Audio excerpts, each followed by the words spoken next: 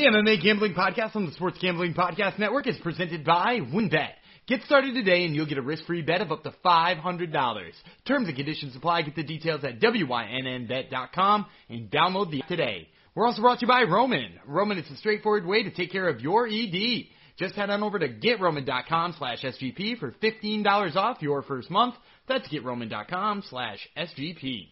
And we're also brought to you by Underdog Fantasy. Underdog Fantasy is home to the Best Ball Mania 2 contest where you can win $1 million. That's right, $1 million. Sign up now at UnderdogFantasy.com, promo code SGPN.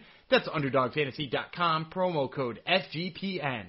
And finally, we're also brought to you by OddsJam. OddsJam is the betting tool every sharp bettor needs, bringing you the latest prices and presenting the best betting opportunities. Dominate the marketplace with OddsJam. Use promo code SGP and get 5% off. SportsGamblingPodcast.com/OddsJam.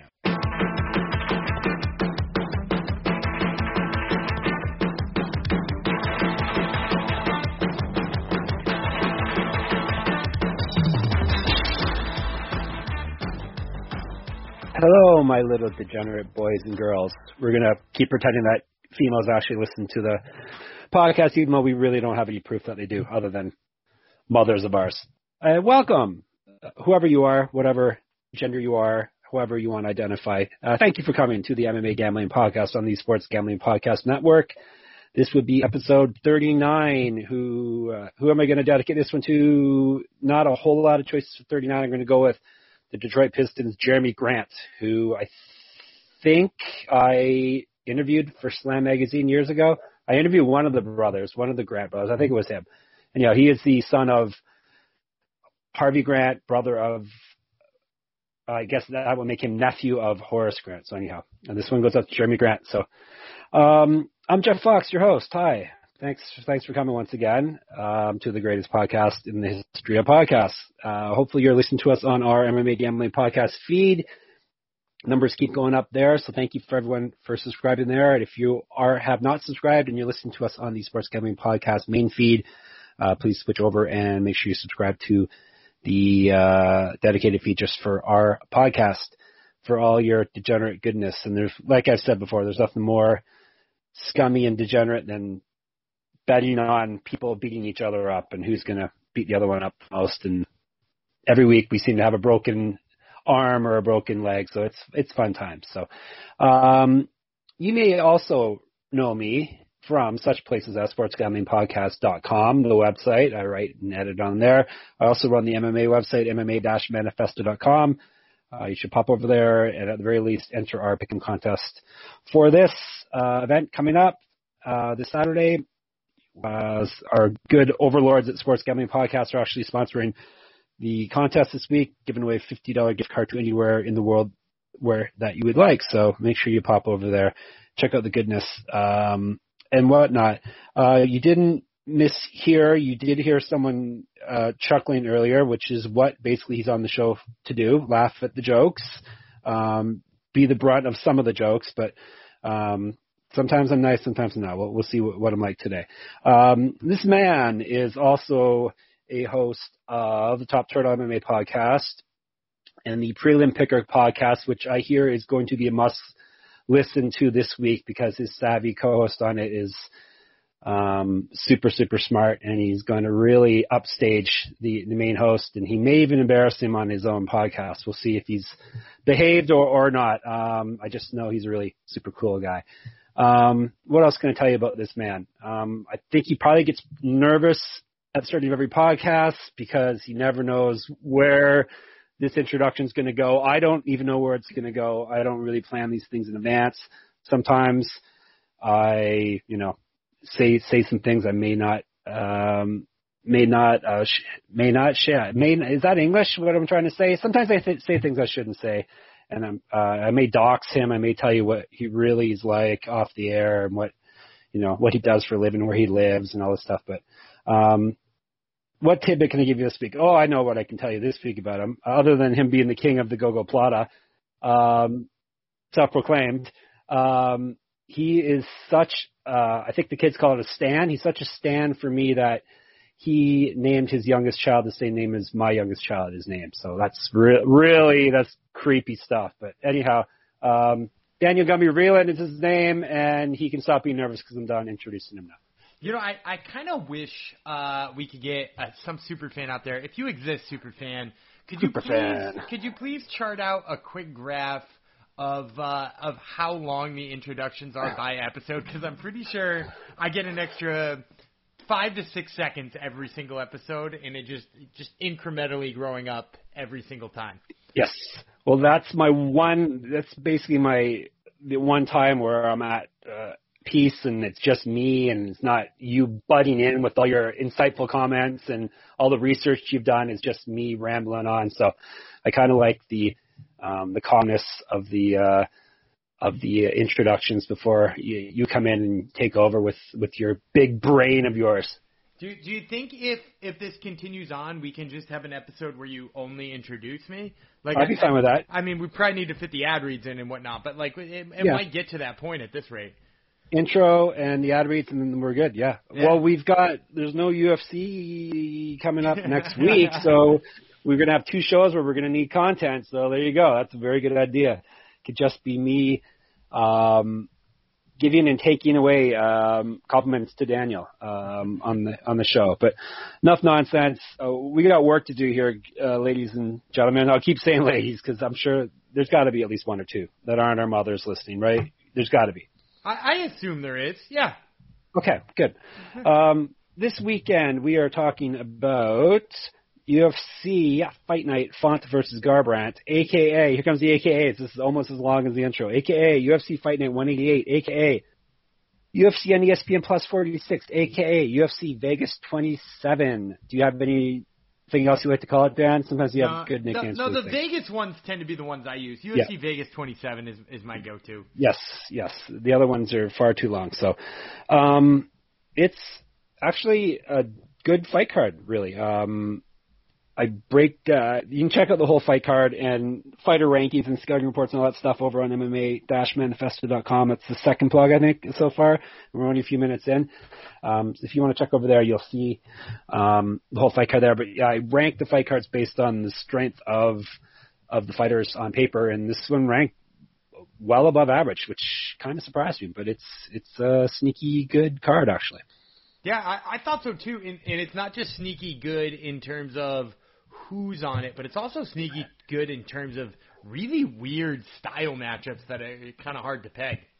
Yes, that basically our pre-production this week, other than hammering down a time where we're going to record, was talking about how difficult this card is to handicap. It's a tough one. It's not like I'd said also. It's not basically due to not knowing fighters. Dan knows everyone always. I know 99% of the people, but it's just hard to peg a winner in a lot of these fights, and the odds aren't always what I expected too. So anyhow, enough fiddle faddling and tiptoeing around. Let's get right down to it. First, let me tell you about our first friend. I should tell you about WynnBET. WynnBET is bringing you the action of real sports betting with the Wynn Las Vegas experience. Get in all your favorite teams, players, and sports games. Generous promos, odds, and parlays are happening right now at WynnBET. Get started today and you'll receive a special offer of up to $500 risk-free sports bet. Terms and conditions apply. Get the details at wynnbet.com. That's WYNN bet.com, and download the app today. I'm sure they've got a lot of good NBA playoff odds on there now. I will be doing NBA playoff preview articles on the Sports Gambling Podcast coming out in a couple of days once the actual real live playoffs start this weekend. All right, let's talk about some fisticuffs. That's what you're all here to hear about. So, as I said, UFC Fight Night versus Garbrandt is the event in question, May 22nd, which would be this Saturday, back at the UFC Apex in Las Vegas. So they're back behind closed doors, no paying audience. I'm sure Dana White will have some of his cronies there, but and back to the small cage. Did you notice how huge the cage looked last week, Dan? The main, they were using the big cage again because they were on the road for UFC 262. It looked huge to me. Yeah, it looked really big. The time I noticed it looked really big was as Charles Oliveira was walking down Michael Chandler after stinging him. I was like, seems like he's got like a whole different zip code that he can run off to. Yeah, I never really pay much attention to the size of the cage, but yeah, it really seeing so many events in a row in the small cage in the Apex, it really stood out. So that's something to keep in mind when you're betting this card. This is a smaller cage, so if you if there's a certain fighter you think works better in distance or works better fighting out of a phone booth, then this is something you got to keep in mind with the cage. So, and this event is on ESPN Plus. The prelims 4 p.m. Eastern, the main card 7 p.m. Eastern, and they're kicking things off with a lightweight bout between Rafael Alves, which is basically like a mix and match Brazilian fighter name, basically Rafael and Alves, the first and the last name. You could mix and match that with many different people, and that's a Brazilian fighter for you. He's fighting Damir Ismagulov this coming week. Is there something funny, Dan? No, I just love the breaks you need in the middle of saying anybody from Eastern Europe's name. You basically, it sounds like they all have hyphens in them. It's true. Ismagulov. All right. Alves, 19-9, 7 knockouts, 7 submissions. So he is a very well-rounded fellow. Let me see. Of his loss, this is of note, all of his losses have come via stoppage. 3 knockouts and 6 submissions. I don't remember ever breaking down a person like that who has that many losses, and all of them are via an actual stoppage. That's very rare. This will be his UFC debut. He got into the big show off the Dana White Contender Series, which he won his fight there. He's won 5 straight fights. He's a plus 410 dog. If you want to go against our advice and go for a massive dog, which we've told you in the past not to do, then there you go. Ismagulov, Damir, 19-1, 9 knockouts, 1 submission. He's never been finished. He's got 1 decision loss on his record. 3-0 in the UFC. However, he's not fought since August of 2019. Do you know why? This isn't a quiz. I couldn't find out why he's been gone so long. Do you know? No, I know injuries were part of it. I think some of it also was getting a visa to get in the country, especially once coronavirus happened, because, like I know a couple of the Russian guys didn't have all that much trouble, but he is not Russia, if I'm mistaken, despite the fact he sometimes trains out of Russia, but I think he's Uzbek, if I'm not mistaken. So, I think being in Russia is already a visa situation for him. So, getting to the United States from Uzbekistan via Russia is not an easy one. So, I think some visa stuff, some injury stuff. There was a lot of people talking about, where the hell did he go? So, I know it wasn't super common knowledge either. Well, Dan's answer is full of crap because he is Russian. So you can disregard everything Dan just said. He is from Russia. It's Orenburg, Russia. So, but I'm sure you're right about the visa. You're thinking of someone else who's what you call him, Uzbek. Someone else is an Uzbek. I think he's from Uzbekistan. Give me a second on this. I'm going to put the intern on it. Wikipedia, which says he is from Orenburg. But do you think our people really care, Dan?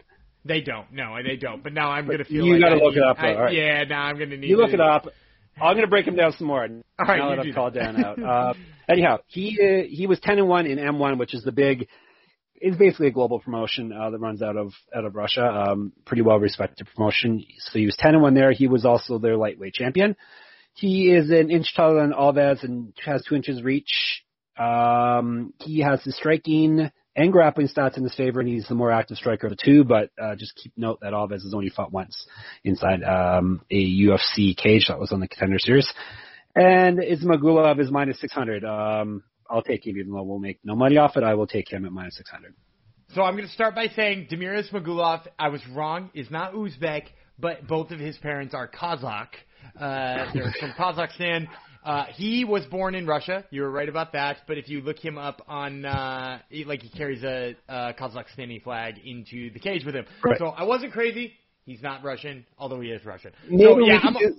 Sorry, interrupt. Maybe we got 2 episodes coming up where we need topics. Maybe you can break down the whole Eastern European political the Soviet bloc climate, and where everything's broken up into, and all the different ethnicities and religions and stuff like that. Does that sound good? I don't think that would be entertaining for anybody at all. But okay. I am going to tell you, you probably also won't be entertained by watching Damir Ismagulov, because he's your prototypical Eastern European fighter in that he is suffocating. He has really good top control. And he's just going to use that to beat a guy who's got crazy good knockout power and isn't going to get a chance to use it. I mean, like, go back and look at his 3 wins in the UFC. Granted, they are some time ago before he had his big, long layoffs. But he beat Joel Alvarez, who is pretty nasty with his submissions. And he did it just pretty much by grinding him out. You could say the same thing about his fight with Thiago Moises. Like, in beating Thiago Moises, I mean, in retrospect, that's such a good win. And so for me, like, you're right. If you look at this fight, Rafael Alves is clearly the guy who looks like he's got more finishing ability. But, like, Ismagulov controls where the fight is. He puts you up against the cage. Even when he didn't get takedowns, like, because he wasn't super successful against Moises, he did chain him together enough to, like, put Moises up against the fence and then, like, score the majority of the strikes there. And, you know, he can control where the fight's going to go. So, ultimately, I think that that's going to be enough here to beat Alves. Is minus 600 a fair number, you think? I think it's probably a tad inflated because of the layoff. Like, I don't love picking anybody at that number, period, first of all. Yeah. But also, I don't like anybody with that kind of layoff at a number like that. I would feel much more comfortable down in, like, the 350 to 400s, which, you know, granted is not a huge difference from 600, but it's enough of a difference where 600 is almost like I don't even want to hashtag throw him in a parlay at that number. Oh, we haven't said that for a long time. That's an oldie. That's an oldie for our long-time listeners. And just a reminder that fighters who have been out of the cage for at least a year are now 31-28. It's gotten even higher since last fight. So they're continuing to go against common thought on that. All right, let's go with more lightweights. How about we go with another Damir Hadzovic versus Yancy Medeiros. Let's go with Medeiros first. He's 15-7 with 1 no contest, 8 knockouts, 4 submissions. 4 of his losses have come via knockout. He's 6-7 with 1 no contest in the UFC. That's due to him losing 3 straight fights. That took a big hit to his record there. In that 3-fight losing skid, he's been TKO'd in 2 of them. The last fight was a decision loss, and the 2 before were both TKOs. He's not fought since last February 2020 we're talking. Before the UFC, he was 2-0 in Strikeforce. He's an inch taller, 5 inches of reach, 1 year younger than Hadzovic. He is a more active striker of the 2, more active landing strikes, not necessarily throwing them.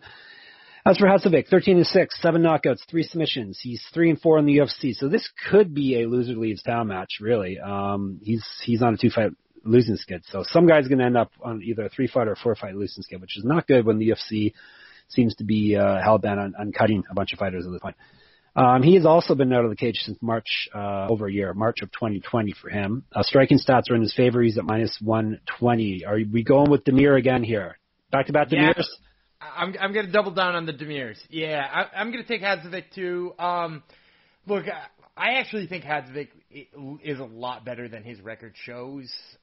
If you look at his fights, the fights he's lost largely have just been to superior grapplers and guys who are damn good grapplers too. You know, we just saw Christos Iagos come off that great finish of Sean Soriano where he hit an anaconda choke, put Soriano out cold. You know, we know he's a great grappler. We saw Renato Moicano just kind of serve Damir Hadzovic up on a platter with a quick rear naked choke and then, you know, basically yelling in his face for not letting him fight longer. Alan Patrick out-grappled him, who's a big, strong grappler type. But the guys who go in there and strike with Damir Hadzovic don't have very much luck. And even Hadzovic can mix in the takedowns on them.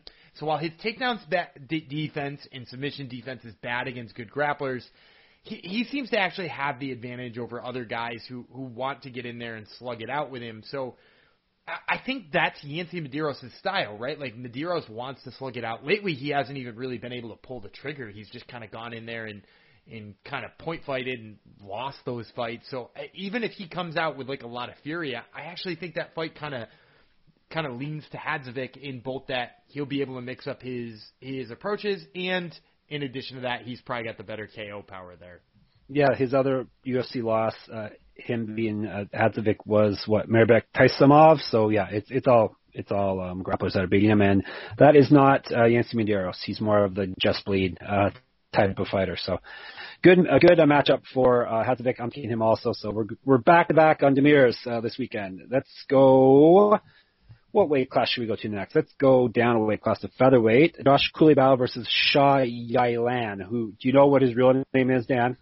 Oh man, this is another one that's their real It's name a is good not one, their right? real name. His first name is Sha Yilan, but he just goes by Sha space Yilan now. So they're taking his first name and breaking it into two. Making it two or because Yilan Shah, depending. Yeah, because we don't like to do things the right way. Yeah, and the last name is Noor Danbiki, I believe. You can call him Wolverine. You can call him Wolverine, which I would prefer to call him. We'll call him Wolverine. So the Wolverine, hopefully Dan can shed some light on him after I do the breakdown here. He's fought exclusively on the Chinese regional scene, which means Dan probably knows a lot about him, surprisingly. 17-6, 7 knockouts, 5 submissions, so he's a finisher, at least in that scene. Four has come via submission. However, he's not fighting a guy who submits people, so he's good there.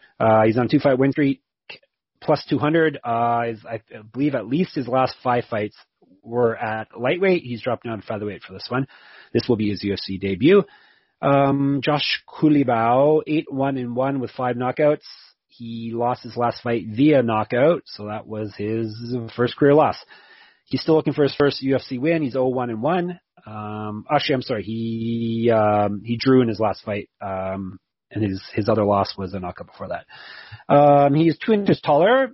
He's at minus 260. I'll take him unless Dan has a really good intel on this regional Chinese fighter, which I have no knowledge of. I think I have some pretty good insight here, but I don't think it's going to make you feel any better about the potential of picking him because, he's coming out of WLF, which I actually think is a pretty good promotion over there in China, but we just saw 3 people debut and not look particularly good doing so, including Zhu Rong, who actually has a win over Sha Yilan. So, we just watched him get beat in his debut and look pretty terrible doing it. So, I actually think Sha Yilan is not going to have an easy time with Kulibao. If you watch any highlights of him, the thing you'll notice is he does swing big, which is probably why he's got a bunch of KOs and, he's able to get the guys down and get in their face all the time. But when he swings, they're so wild. His strikes do not come back to his face; they loop. And if you've watched either of those Josh Kulibao fights, and granted, you're right, he hasn't come away with the win yet, but he did go in there and last almost 2 full rounds with Jalen Turner, who's a beast, and he went in there and fought Charles Jourdain, who's a savage. All right, yeah, ding, ding, ding. Might as well use those terms. Thanks, Joe Rogan. He went in there with Charles Jourdain and struck with him and got a split decision draw. So, Kulibao's striking can hang in there with just about anybody. He even wound up on top of Jourdain for a little while. I think against a guy who throws kind of wildly and isn't all that composed in what he does, I actually think Josh Kulibao will have a pretty easy time with him. All right, I agree. So we're going 2 Demirs and a Josh to start things off, and let's go with the Roman now. Look, no one's perfect. Even the best baseball players strike out with the bases loaded. The best golfers sometimes 3-putt with the tournament on the line. So if you feel like you come out short in the bedroom sometimes, it's perfectly okay. But if it's bothering you, there are options. Go to GetRoman.com/SGP now. With Roman, you can get a free online evaluation and ongoing care for ED, all from the comfort and privacy of your home. U.S. licensed healthcare professional will work with you to find the best treatment plan. If medication is appropriate, it ships you free with 2-day shipping. The whole process is straightforward and discreet. Getting started is simple. Just go to GetRoman.com/SGP and complete an online visit. Take care of your ED without leaving home. Complete an online visit today to connect with the doctor and take care of it. Go to GetRoman.com/SGP now to get $15 off your first month. Look, this is a straightforward way to take care of your ED. GetRoman.com/SGP. Get started now and save $15 on your first month of treatment. Don't be a Gumby is basically what I'm saying. Don't be a right? Don't be a Gumby. Don't be a Gumby, everyone. All right. We're putting the windows open. Hopefully the neighbors enjoy my ED ad read, which I'm sure. Hopefully someone's going for a walk and like, what are they doing in that household? All right. We did featherweights. Let's go to the lowest. One last thing on Sha Yilan. I noticed he lost to someone named Allison. So if he can't beat a girl, I'm definitely not taking him to beat a guy in the UFC. There we go. There's a horrible joke. That's the insight you guys came here for, right? Exactly. You came for that kind of insight. All right. I bet 99% of our listeners did not know that fact, though. So there you go. Flyweights, Bruno Gustavo da Silva. You can just call him Bruno Silva. 8-1-1 even though there's another Bruno Silva in the UFC, and I think there's a billion others that are in MMA. But he is fighting a flyweight bout against Victor Rodriguez. Let's tell you about Rodriguez. He's 5-3. All 5 of his wins have come via knockout, which is insane for a flyweight. That's some crazy finishing power. He's 0-1 in the UFC. I don't remember. Who did he fight? I don't even remember. He fought Adrian Yanez and got just absolutely pieced up in like 45 seconds. I have no knowledge of this fellow. He is an inch taller than Silva, 2 inches reach, 2 years younger, plus 260 is where you can get him. As for this Bruno Silva, the flyweight one, he's 11-5-2 with 1 no contest. He's got 4 knockouts, 3 submissions. He's taking this fight on short notice. I'll throw that stat for you. I got it here. Short notice or late replacement fighters, I deem people who have taken a fight on less than a month notice are 34-60 in the past year and a half, so 36%. So it seems to be a detriment to take fights on short notice. Anyhow, he's 1-2 in the UFC with 1 no contest. He got his first win last fight, TKO win. He's got both striking stats in his favor. He's so basically all around better striking stats. Plus he lands more strikes than Rodriguez. Grappling stats also in his favor, minus 350. I'm going to be boring and go with another chalky chalk. Yeah, and I'm going to stick with you with the chalk for a couple of reasons. Number one of my first problems with Victor Rodriguez is he's a guy who comes out of Alaska FC, which ultimately, not to be mean to people who came out of Alaska FC, one of the worst regional promotions out there in terms of how we've seen people perform in the UFC. If you just draw a line of all the guys who we saw up there, you'll find a rare diamond in the rough who wound up doing something pretty good, but most of them wind up being fairly to moderately underwhelming. And in addition to that, he's coming down from bantamweight to flyweight, which, I'm not a fan of the people who take a step down unless they do it really the right way. And, I'm not sure I'm ready to say that this guy is clearly a flyweight and should have been here the whole time. On top of all that, he's fighting the worst possible style for somebody who's cutting a lot of weight again. Bruno Silva, whether or not he gets a lot of takedowns, goes for a ton of takedowns. He did lose to David Dvorak, who is I think he's a top 10 flyweight right now, but he did score 3 takedowns on like 850 attempts, I'm pretty sure. And granted, that's not a great success rate, but that pressing, long, heavy, daunting style is just going to be a nightmare for a guy cutting down to a weight class I'm not even positive he can make. So, I like Bruno Silva in this fight, but more because I'm kind of fading Victor Rodriguez more than I'm really loving Bruno Silva. So what I heard and all that is Dan hates Alaskans and thinks they're fat. Is that correct? That's true. Is that what I heard? Some of the, you know me. Some of the fighters that I go to bat for more than any other on the planet actually are Alaskan. Which woman do I say has deserved a title shot for far longer? Who have I said that about? Take that if you get your bingo cards out. Lauren Murphy. That's right, and Lauren Murphy is from Alaska. So I don't just shit on Alaska. That's not my style. But Alaska FC does not turn out the best prospects. So I'm fading Alaska mostly on this one. That's really not surprising. Like, it's a pretty remote place to say the least. It's not like, I'm sure they're not getting a whole bunch of fighters traveling in to fight for them. So. Plus, there's always a chance that the other Bruno Silva in the UFC, who's I think middleweight or light heavyweight, maybe they'll do a swap and he'll actually fight instead of this Bruno Silva, and then I think he's going to crush him. Yeah, it's going to be a big size disparity. 80-pound size disparity. All right, let's go to. I'm trying to cause controversy, but Dan put out that fire, so we'll keep moving on, and hopefully I can catch him eventually. Welterweights, because I need a subtitle for the podcast. I come up with subtitles every week, so I don't have one yet. So Fade Alaska works. Fade Alaska. Okay, that's true. That might work. All right, welterweights. Kurt McGee, he's still around. He's fighting Claudio Silva in a welterweight battle. McGee is 19-10, 5 knockouts, 5 submissions, 8-9 in the UFC. He's lost 3 straight, and he's only won 1 of his last 6. He was the Tough 11 champion way back, I don't even remember when, a long time ago. He was 3-1 in the house, and then he ended up winning the championship.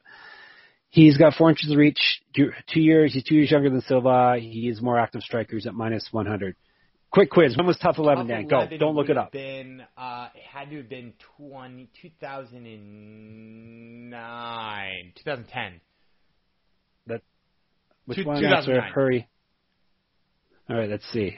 Dan's like a savant here. 10, June 2010.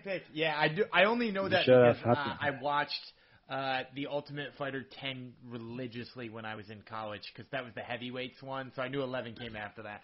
Yeah. Right. Yep. The Kimbo one. That was a fun one. You mean the Roy Nelson one? If we're going to talk about chunky sure. And God bless. That's true. R.I.P. Kimbo Slice. But if we're going to talk about a chunky guy tough, you better talk about the chunkiest of the chunky. Yeah, exactly. All right. Claudio Silva. Don't want to fade him here. Let me give him his due here. He's 14-2. 2 knockouts, 9 submissions. He's never been finished in a fight. He's 5-1 in the UFC. He started off 5-0 and then lost his last fight. Grappling stats in his favor. He's a slight favorite at minus 115. And he's got my vote here. I'll take him at a slight favorite. Yeah, I'm going to take him as a slight favorite against Court McGee here too. I think people forget. Granted, you said, man, Court McGee's been in the UFC forever. Like so has 2010. Claudio Silva though. Claudio Silva's been in there. I know, it's surprising. He's only 5-1, but he's older. He got into the UFC in 20. He's older than he got Court to the McGee. UFC in 2014. So he has had 6 fights, but those 6 fights are over 7 years. There was one point where he had a 3.5-year layoff, but that was after beating Leon Edwards. I know it's crazy, and you can't use a 6-year, now 7-year old loss against Leon Edwards.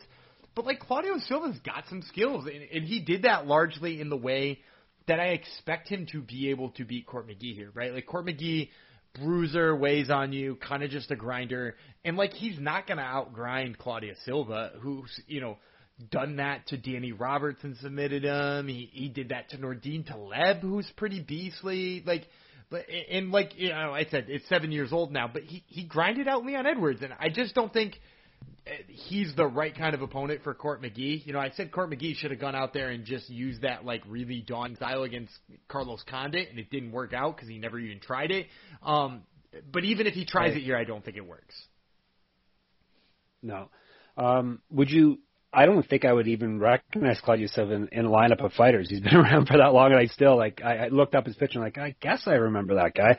Yeah, it's a shame that we haven't seen more of him. So. You mentioned Beast, and we got someone named Beast Boy coming up in the next fight, and I think he's a favorite of Dan's, and he's a according to my records, chunky guy. Yes, according to my records, both these guys in the next fight are chunky guys. The Beast Boy in question would be Chris Barnett, who I believe is 5'9", and I've seen him listed in the past at 287. I've seen him over 300 before. Yeah, so this is Dan's type of guy right here. This is a chunky guy. He's 21-6 as a pro. He's got 16 knockout wins, so that's another reason to be a fan of his. Half of his losses have come via KO, which isn't really that huge deal when you're fighting at heavyweight and you're only 5'9". This will be his UFC debut, and this will be on short notice. He's won 6 straight fights heading into here. The only really big promotion experience he has, unless Dan's going to correct me, is he fought once in Ryzen where he lost. He's 5 years younger than Ben Rothwell. I'm not sure if I even mentioned he's fighting Ben Rothwell, but that's who he's fighting, Ben Rothwell. And according to my scouting report here, it says chunky, so I believe that will make him a chunky guy. He's also a chunky underdog, plus 240. My first slick segue. I guess the Roman one I did was kind of slick too. Ben Rothwell, 38-13, 28 knockouts, 6 submissions. I don't really think of him as a knockout guy, but he's got 28 knockouts, which is, I guess I have to do better thinking with my brain. He made his not his UFC debut, his MMA debut, January of 2001. Were you watching MMA in January 2001? No, because I would have been 10. I would have been 10. Yeah. I think you did the math wrong there. 2001, you were 10? Or 11. Just turned 11 in 2001. Yeah. Okay, January. 11. All right, fine. What? I thought you're 90? In August, I would have turned in 2001. 1989. 1989. Oh, you're 89. Yeah. See, Dan does not. Okay, yeah, 11, almost 12. All right. God sakes, Dan. What would you have been watching instead Baseball. of MMA? Yeah, baseball. Let us know. Yeah. Baseball. Atlanta Braves baseball, Chipper correct? Jones.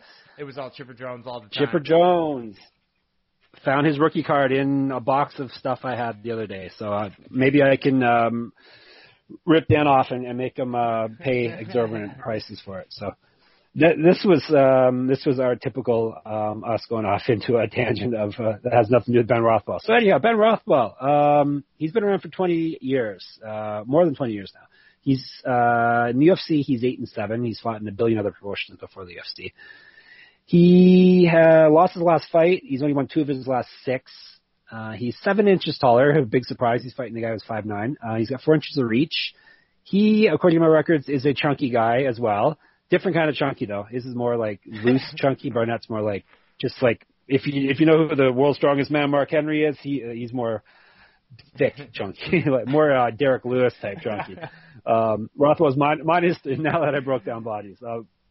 Rothwell minus 325. I'm going to take Rothwell. I'm not sure if Dan's going to go with Barnett here. I know he's a fan, but can you really take him? I've got a whole bunch of things to say. First of all, loose chunky right. is maybe the worst insult I've ever heard in my whole life. You're not. No, I don't mean it as an insult. I'm just loose people. Chunky. There's your episode name right there. Loose chunky. Loose chunky. That's true. But it makes sense, correct? Is it not he's a little? I think it's flabby. I think flabby is the right one for me. I won't ever. I won't ever call anybody loose chunky in my whole life. You'll see like a chunky guy at the gym. You're like, okay, that guy's mega strong. I can tell that guy's super strong, even though he's like got a gut. And then there's guys who are loose. Also, while we were doing this, I looked up Chris Barnett's previous weigh-ins at Inoki Bumbae 2015, which is a. Yeah, that's right. He fought there, which was fun. Yeah, I those love events are awesome. So he fought an open weight fight then and weighed in at 333 pounds. At 5'9". I'm 6'6", and I don't know if I could get myself that high. And I'm like 9 inches taller than him. Eating like a pig, I don't think I could get that. So we're talking about a big dude here, guys. So for those of you who have never seen him before, he's enormous. He's such a big dude. And the best part about watching him, he moves like a very nimble lightweight maybe. Like he spins. He's got like spinning back kicks. He's got the taekwondo of Dennis Seaver, only at a much larger weight class, it's really, truly incredible to watch. Obviously, the odds come out here because, first of all, he's got such a reach disadvantage here, right? Like at 5'9" versus a guy who's 6'4", 6'5", he's going to be at a disadvantage. But also, I'm going to pick him anyway. And the reason I'm going to pick him anyway is because I think those leg kicks and I think those spinning attacks are going to be enough to slow down Ben Rothwell. And like you said, I don't think Ben Rothwell as a knockout guy anymore. And I also think that if he chooses to mix it up with a taekwondo black belt here, I don't think it's going to go well. So if he gets close enough to Barnett, he might tag him. But even if he doesn't, I think we might see like a liver kick or a spinning back kick to the gut or just beating the hell out of Rothwell's legs until he's immobile. So especially at a 240 number in a heavyweight fight, I'm going to like a guy who I'm going to give a punching chance to at plus 240 at heavyweight. Did you know he fought Ice Chimera in 2019? I did not know that. I do. I think we got to find video of that. I want to see. Like I was looking back at the list of people he fought, and it's so good. Like he holds a win over Walt Harris. Which first of all is just amazing for a guy who's kind of seen as a journeyman to do that. He beat Kenny Gardner, who people might not know, but was like a big name back then. Ollie Thompson, Alex Nicholson, there's so many fun names on his resume that I would like to see him against in grappling matches and kickboxing matches. And there's not tons of film on him, but the film you will see is great. And I think if he goes out there and beats Rothwell, I bet you he's got a huge fan club the next morning. Yeah, this could be fun. I'm not going to lie. I'm not going to be upset if I lose this pick. So he seems like a fun dude. Which brings us to, we're having so much fun. It's we're not even through the prelims yet. Brings us to our prelim headliner, bantamweights, Ricardo Ramos versus Bill Algeo, Senior Perfecto. And also Beast Boy Chris Barnett. His other nickname is Huggy Bear, just in case that makes anyone want to pick him or not pick him. So let's go with Ricardo Ramos first. He's 14-3 with 3 knockouts, 7 submissions. 2 of his 3 losses are via knockout. He's 5-2 in the UFC. He won his last fight via TKO.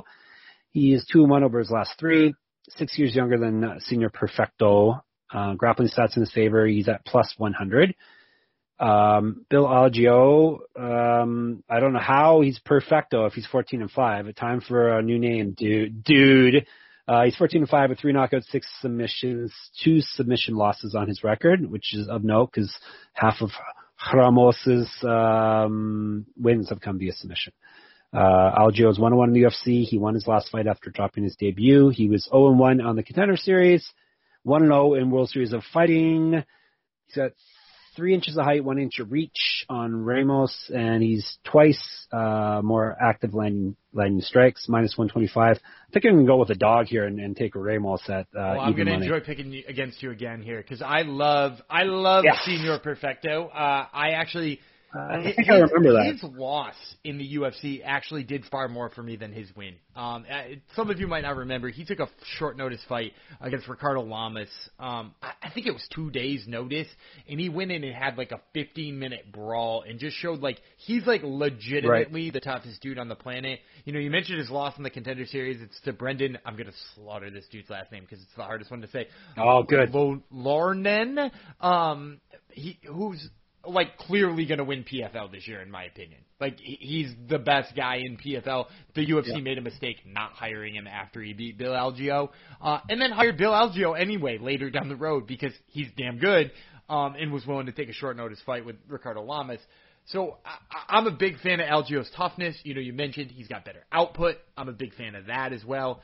But the thing I also like about this fight is this is another one where I'm like fading Ricardo Ramos. I actually am pretty low on Ricardo Ramos as a fighter. A lot of people remember, you know, his big knockout of Ayman Zahabi as being his moment where he kind of punched his ticket to being popular, and he got beat in that fight for like a solid like 12 or 13 minutes before he landed a spinning back elbow. He bounces back in his next fight and wins a split decision that I thought he lost, and then he gets kicked to the body and knocked out by Sedner Magomedov. Really, he was a couple of minutes away from being like 0-3 in the UFC and probably not getting another chance. And since then, he's beaten Journey Newsom and Eduardo Garagori, which, like, I mean, like, nothing there looks all that great to me.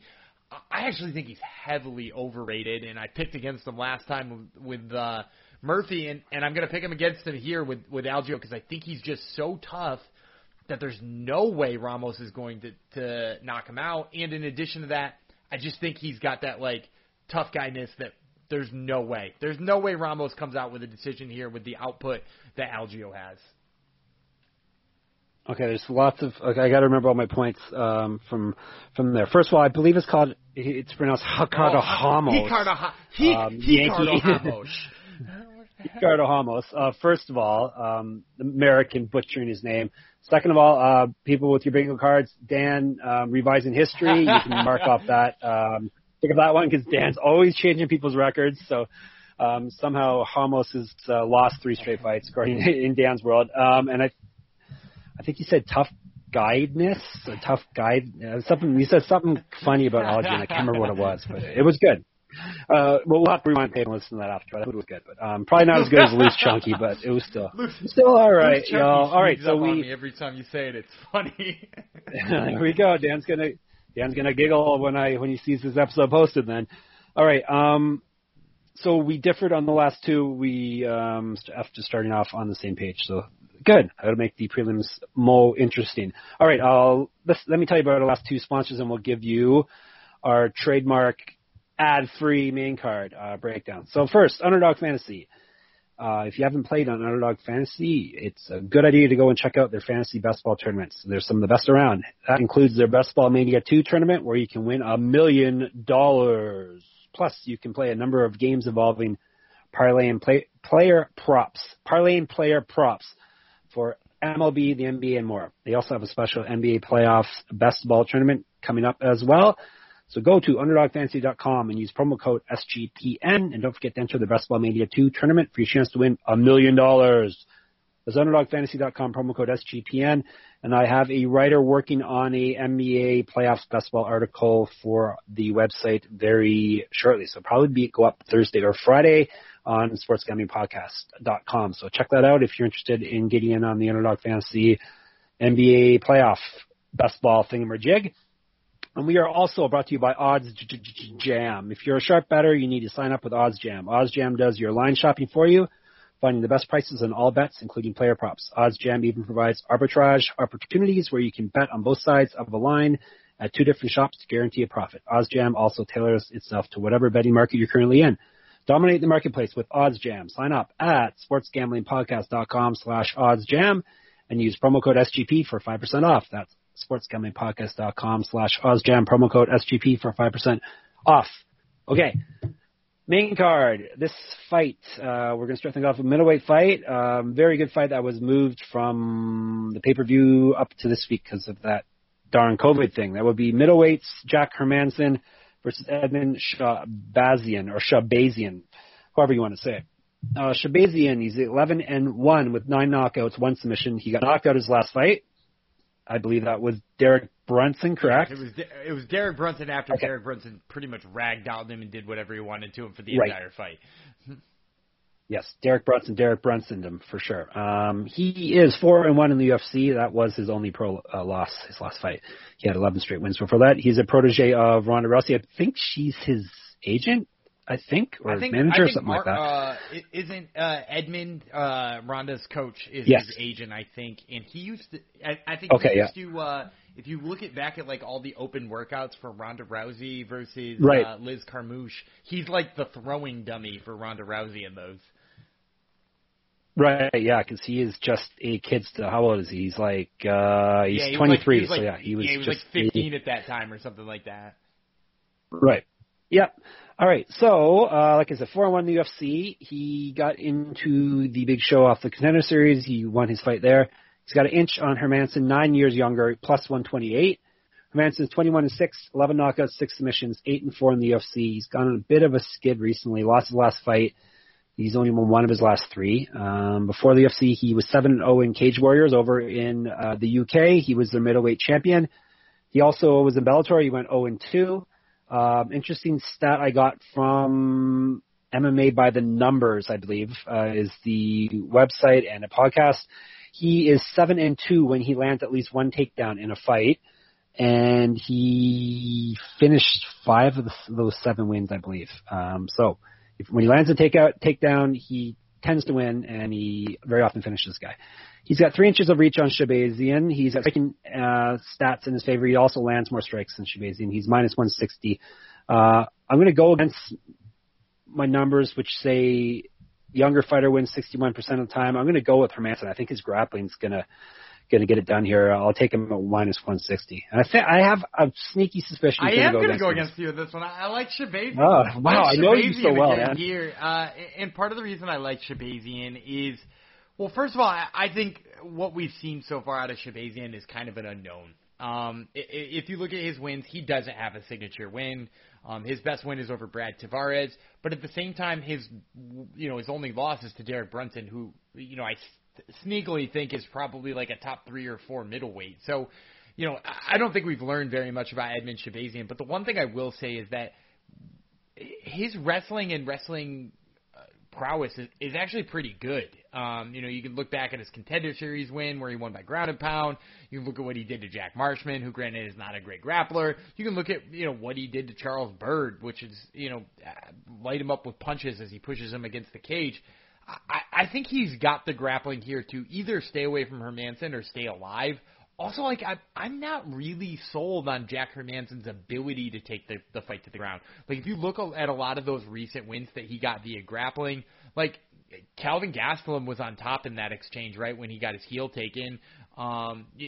Dave Branch shot the takedown that got him guillotined. Gerald Mearshart shot the takedown that got him guillotined. So, he's definitely got grappling chops and good submissions, but I think to some extent, somebody's got to take it there for him sometimes in order for him to get any sustained time on the ground. So I actually, in this case, like Shabazian. I think Shabazian probably is able to control enough of the positions. And I also like the fact that Shabazian has knockout power, too, which I don't typically think of Hermansson as a guy who's got that either. 11 knockouts out of 21 wins, so the numbers differ, but yeah. But I feel think you about the on all guys that. he's knocked out too. So like again, no offense to any of the names I'm about to mention, but like he last picked up a knockout over Tiale's ladies, but that was ground and pound. He beat Brad Scott again, ground and pound, not a K like a pure puncher's KO. Beat Alex Nicholson again, ground and pound. So the last time he's like knocked somebody out standing up was 2016 at Cage Warriors 75 against a guy named Alan Carlos, who's now 13-9. So like, yeah, he does have TKO wins and he does have KO wins, but like the KO wins are like way back in the regional scene. The TKO wins again required him to be on top, and I just don't know that that's possible against Shabazian. No, I'm going to stick with Hermansson, but Shabazian for plus money I think is a good play also. So wouldn't be surprised if that one comes through. Flyweights, David Dvorak, the aforementioned David Dvorak versus Rolian Paiva. Paiva? I think it's Paiva because there's a regional Massachusetts fighter who's Portuguese, or rather he just retired, named Dennis Sweetbread Paiva, and I'm pretty sure it's spelled the same way. I always, when I'm writing, I'm always spelling it Pavia. I always have the I after the V, so it's annoying. And I always have Hermansson spelled wrong too. I always get two N's instead of two S's. So anyhow, thought I'd throw that out there, everyone, so you know what kind of struggles I go through while I bring you all that sweet content on the web. All right, let's break down this flyweight bout. We'll go with the Puva. 20-3, 4 knockouts, 3 submissions, 2-2 in the UFC. Dropped his first 2, won his last 2. He missed weight his last fight. I think he's had issues missing weight a lot. Is he not? Is this the guy I'm thinking of, or am I thinking of someone else? I'm pretty certain you're correct. Maybe not him. I could put the intern on it while you finish up. Yeah, all right, fine. Anyhow, he, at least last fight he missed weight. I think he may have missed weight for some other fights also. I'm also thinking of Norma Dumont, who's the next fight, so that might be where I'm getting mistaken. So, anywho, we got a lot of people who miss weight on this card. So he missed weight his last fight. He's 1-0 in the Contender Series. He's 3 inches taller, 1 inch of reach, 3 years younger. Grappling stats in his favor, plus 128. Dvorak 19-3, 8 knockouts, 7 submissions, so very good finisher for a flyweight. 2-0 in the UFC. He's won 15 straight fights. His last loss is 2012. I won't ask Dan how old he was then because that was the struggle, trying to get him to figure out how old he was. And 2012 is just some more years added onto that. So striking stats in his favor, minus 160. I am going chalk again. It's boring, but I'm going to take chalk here. Yeah, I think Dvorak's the pick, and I think it's pretty easy too because for the people who have been able to control Paiva and fight the fight that they want to fight, it seems like they haven't had all that much trouble with him. And Dvorak, I think he's kind of underrated in how good he is at controlling the fight because, you know, like you said, on the regional circuit, he had lots of KOs and he looked good finishing people. Since he's come to the UFC, he did control Bruno Silva, who we talked about earlier, which was pretty impressive. And then he did the same to Jordan Espinoza, who's a guy who, while he just got, kind of beat up by Tim Elliott and then fired, and he got all kinds of mean stuff yelled in his face, he is a guy who has a wrestling background. So for Dvorak to have done that to 2 different guys, I think he'll do it to Paiva here. And, yeah, I like the chalk pick as well. All right. Moving on. I just mentioned Norma Dumont. This was women's featherweight bout. Felicia Spencer, Norma Dumont. Dumont, despite this being like the heaviest weight class they have in women's fighting, at least in the UFC, she misses weight a lot. She's even had fights canceled because she misses weight. She's 5-1 as a pro with 2 submission wins, no knockouts. She lost her last fight via knockout. She's 1-1 in the UFC. She's taking this fight on short notice, so there's a lot of negatives here. She's an inch taller. There's a positive for you. Striking stats in her favor. She lands more strikes. Grappling stats also in her favor. She's plus 130. Felicia Spencer, is a Canadian, so you never know how. Technically, even though like she basically grew up in Florida, she's one of those Canadians. But still, we'll see if I fade the Canadian again or not. 8-2, 2 knockouts, 4 submissions. She's never been finished in a fight. She's super tough. 2-2 in the UFC, but her losses were to basically the two greatest women's female fighters of all time, Amanda Nunes and Chris Cyborg. She lost her last fight. That was Cyborg, or was that Nunes? Nunes. Dan calls her Nunes. I call her Nunes. So she swapped wins and losses back and forth. So basically she gets, I don't want to say a can, but she gets an easier fight. She wins that, and then they throw her in with the killer and the savage, and she loses that, and then they give her an easy fight. She wins that, and then they throw in her with the killer, and she loses that. Before all this, she was the Invicta featherweight champion, where she went 6-0 in that promotion. She's got an inch of reach, -165. I'm going Canada here because it's a fake Canadian, so I'll take my country woman at -165. I think she's too much for Dumont, especially in short I'm going to take Dumont. Yeah. Oh, really? I saw a lot of people being like, it's wild that Spencer's not a bigger favorite. And I'm not going to lie, I kind of wanted Dumont to be a bigger underdog because I sneakily like her here because if you look at Spencer, the thing that Spencer does really well, and she does it exceptionally well, is she grapples really well, right? She's an exceptional grappler. She's very, very good once she gets to the ground. We saw her do that to Zara Farane and Megan Anderson. And granted, she did it in Invicta against Pam Sorensen, who's probably that's probably a more impressive win than the two I just mentioned in the UFC in terms of being able to out-grapple them. But the thing about Norma Dumont is she's so much bigger than Felicia Spencer. Like, Felicia Spencer being 5'6", and not like a big, muscly 5'6". She's like, you know, Norma Dumont is like very physically strong, and we saw her when she fought Megan Anderson, who did, granted, eventually knock her out with the hands. She put Megan Anderson up against the cage and was like all over her before they eventually broke apart and she got tagged. I don't think Felicia Spencer's going to tag her, and I actually think Dumont's got the better striking on the feet as long as she can keep it there. So I'm going to go with Norma Dumont here as one more underdog, and I'm going to say I'm not super confident in it, but I do like that she's going to get to be up at featherweight and not have to miss bantamweight again. I think that this is, man, it's never the right move to go to women's featherweight, but like I'm at least glad that she's not going to probably brutally miss weight by like 5 pounds. You'd hope not, but we shall see. On to some more chunky guys. Vera Jandara, we'll call him. Jared Vanderaa. He's chunky, right? He's one of those loose chunky kind of, right? I can't even say loose chunky without laughing. Sure, yeah, he's loose chunky. And Justin Taffa, according to my records, is chunky also. He's like Mark Hunt. There's a 9 there. Yes, he's got the tattoo, and he's from the same part of the world, so there you go. Vanderaa, I believe, is a friend of the Top Turtle MMA podcast. I think I heard him on there, right? Yeah, Vanderaa has been on there before, yep. Vanderaa, right. Yeah, he has some interesting things to say. He's 11-5, 7 knockouts, 3 submissions, so he is a finisher. Only one of his wins went to the decision. He's only got 1 knockout loss also on his record, which is pretty impressive for a heavyweight.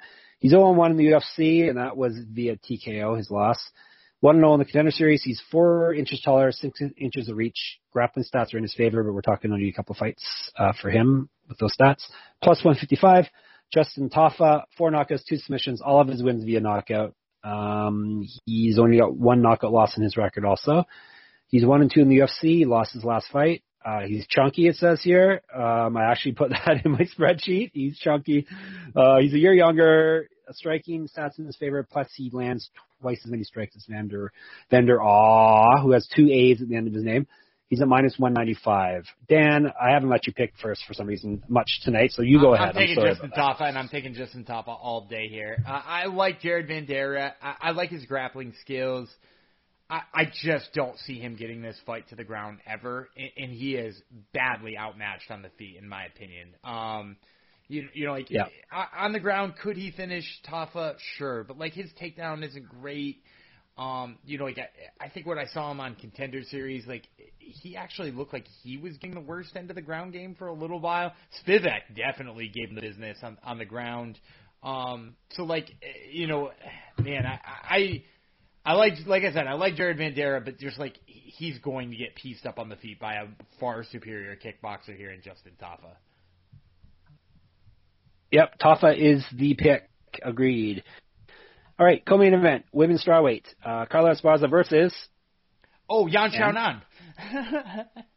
There you go. Dan, love how he says the name, Yan Xiaonan. It flows off his tongue, so I always let him say it. They're fighting, like I said, women's featherweight co-main event. We'll go with Carla Esparza, the Cookie Monster, first. She's 17-6, 3 knockouts, 4 submissions, 8-4 in the UFC. She's won 4 straight fights. She was the very first UFC strawweight champion. That was back in 2014. She held the belt up to 2015.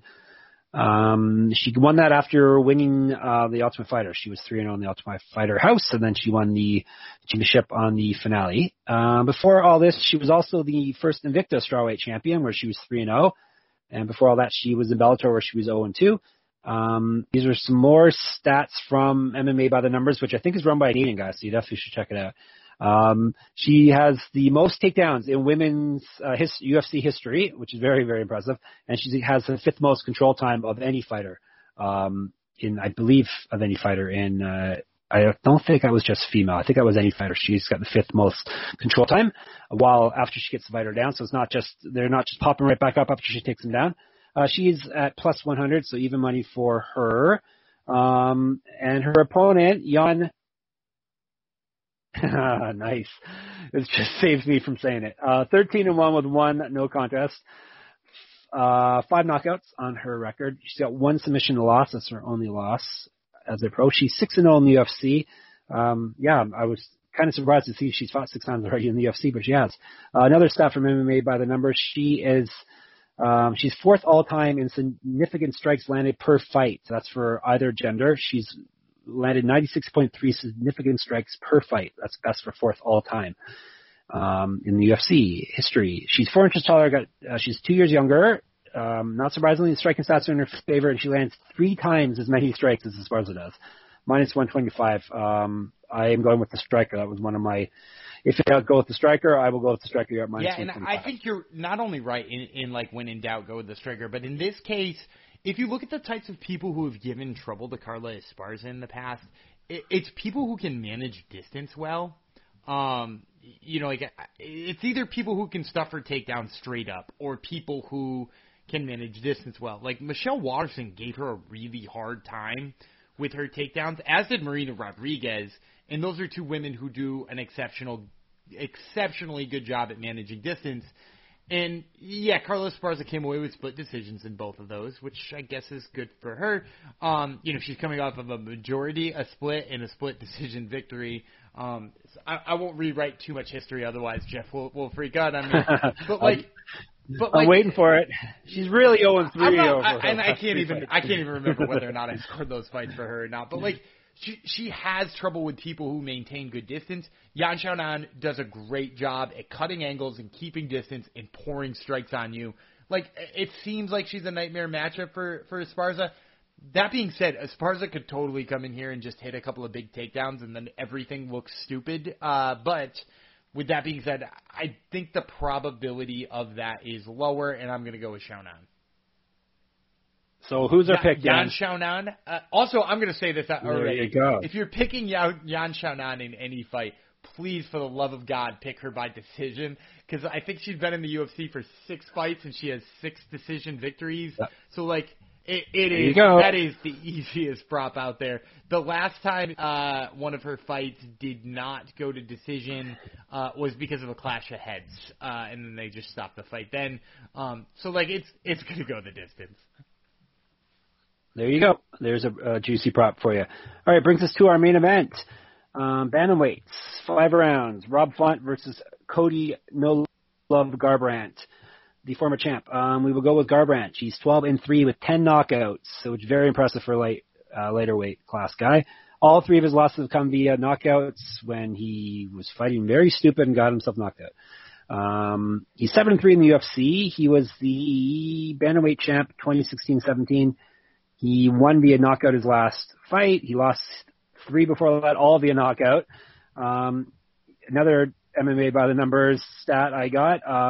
He is one of only 3 men in UFC history to average at least 1 knockdown per fight. He's knocked down 10. He's got 10 knockdowns in 10 UFC fights. So it's very impressive for a lighter weight guy. He's 4 years younger than Font. He's at minus 105. Rob Font, who's from Dan's neck of the woods, 18-4, 8 knockouts, 4 submissions. He's got 1 submission loss on his record. That will not make a difference here. He's never been knocked out. 8-3 in the UFC. He's won 3 straight, 4 or 5. Got 6 inches of reach. He's the more active striker of the two. Grappling stats in his favor, minus 120.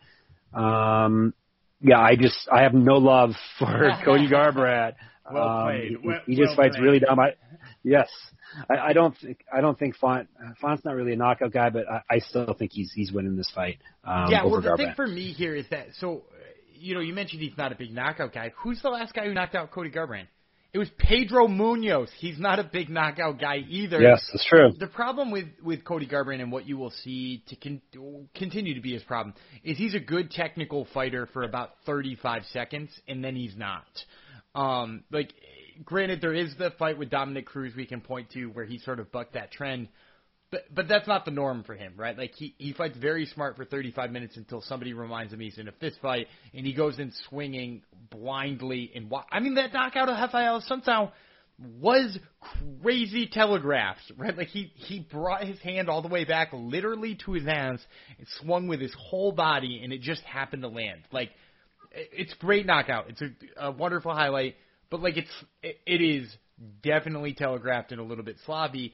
He's fighting a guy who boxes pretty technically in Rob Font, right? Like, we just watched him do some pretty mean things to Marlon Moraes. He looked good against Ricky Simon, which is not easy to do, and he looks like he's progressing at the right time here too. So for me, I think Rob Font, whether he's a knockout artist or not, is just smart enough to stay away from the big, heavy stuff that Cody Garbrandt swings, and then punishes him for throwing those punches in the first place. So, yeah, I like Rob Font in this fight too. It kind of feels weird to think that this fight is even money coming in with a former title holder in Cody Garbrandt, but even then, I still can't bring myself to pick him.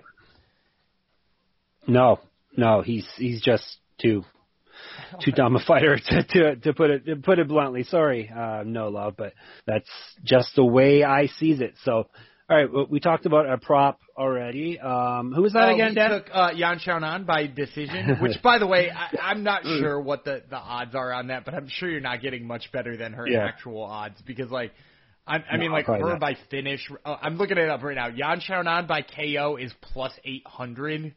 Yan Xiaonan by submission is plus 1,000. Wow. Yan Xiaonan by decision is just a little bit over plus 100. So you're gonna get her into the plus money, which is I guess nice. Yep. All right. Any other props I you like? Justin Tafa should win that fight by knockout. Right. If you do, again, this is another one that it is the most likely outcome, but you can take his whatever you said his number was, negative 170, negative 180, or whatever. 195. 195, even bigger. You can turn that into a plus 100. So you can get even money on him with a KO. So if you like him to win, and here you want to make it a little, like I said, a little bit juicier, I think the easiest way to do it is to just take him by KO here. Yep. All right. We both lost on our locks last week, sadly. I think it's my turn to go first. I think is that right? First, yeah. All right, I'm having trouble picking one this week. Let me see who I like as a lock. I'm going to go with Claudio Silva minus 115 over Court McGee. I like that pick. I like that the number's so low also. So give me that one. I was debating between two. I was hoping you would pick one, and you didn't take either of them. So damn you for that. I'm going to take Senor Perfecto, Bill Algeo over Ricardo Ramos. Like I said before, I like his toughness here. I think he's able to hang in there with Ricardo Ramos. And then just for a quick little teaser, the other one I was thinking about, but the number is quite a bit higher, was Justin Tafa, the one I mentioned before as a prop. Okay, so the locks are Claudio Silva for me at minus 115 over Court McGee, and Senor Perfecto, Bill Algeo, minus 125 over Ricardo Ramos for Dan, and he also likes Justin Taffa, correct? That just about does it. All right. Your homework, obviously watch the fights. You can watch the fights with us on Twitter if you like. Usually we're on there bantering back and forth while the fights are on. I would be at Jeff Fox Writer. He would be at Gumby Vreeland.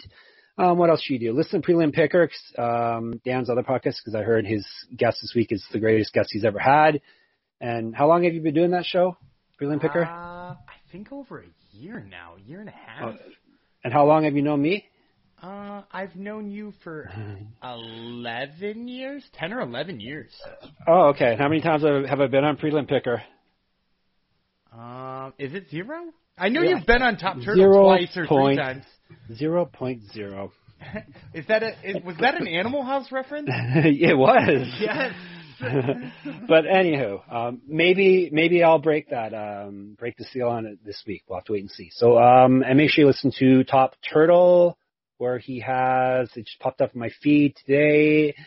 And Christos Giagos he has as a guest, and he has someone from this card, I think, and I can't remember who. Who's your other guest? Nancy Medeiros, who you picked against him. I picked against him. Don't tell him. Whoa.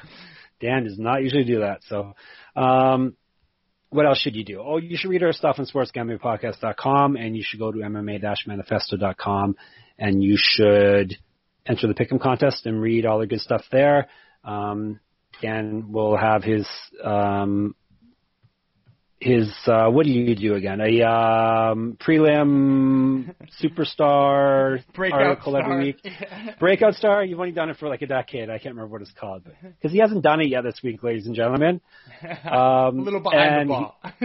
That's all right. And he does a livest dog pick and all that stuff. So anyhow, check out that website. Check out our Twitter. Subscribe to our podcast, right? Our MMA Gambling Podcast feed. I think that's it. And as usual, Dan's going to take us out like he always does, right? Yeah, because I'm Daniel Gumby Freeland. He's Jack Sox. We'll catch you next week. Bye-bye.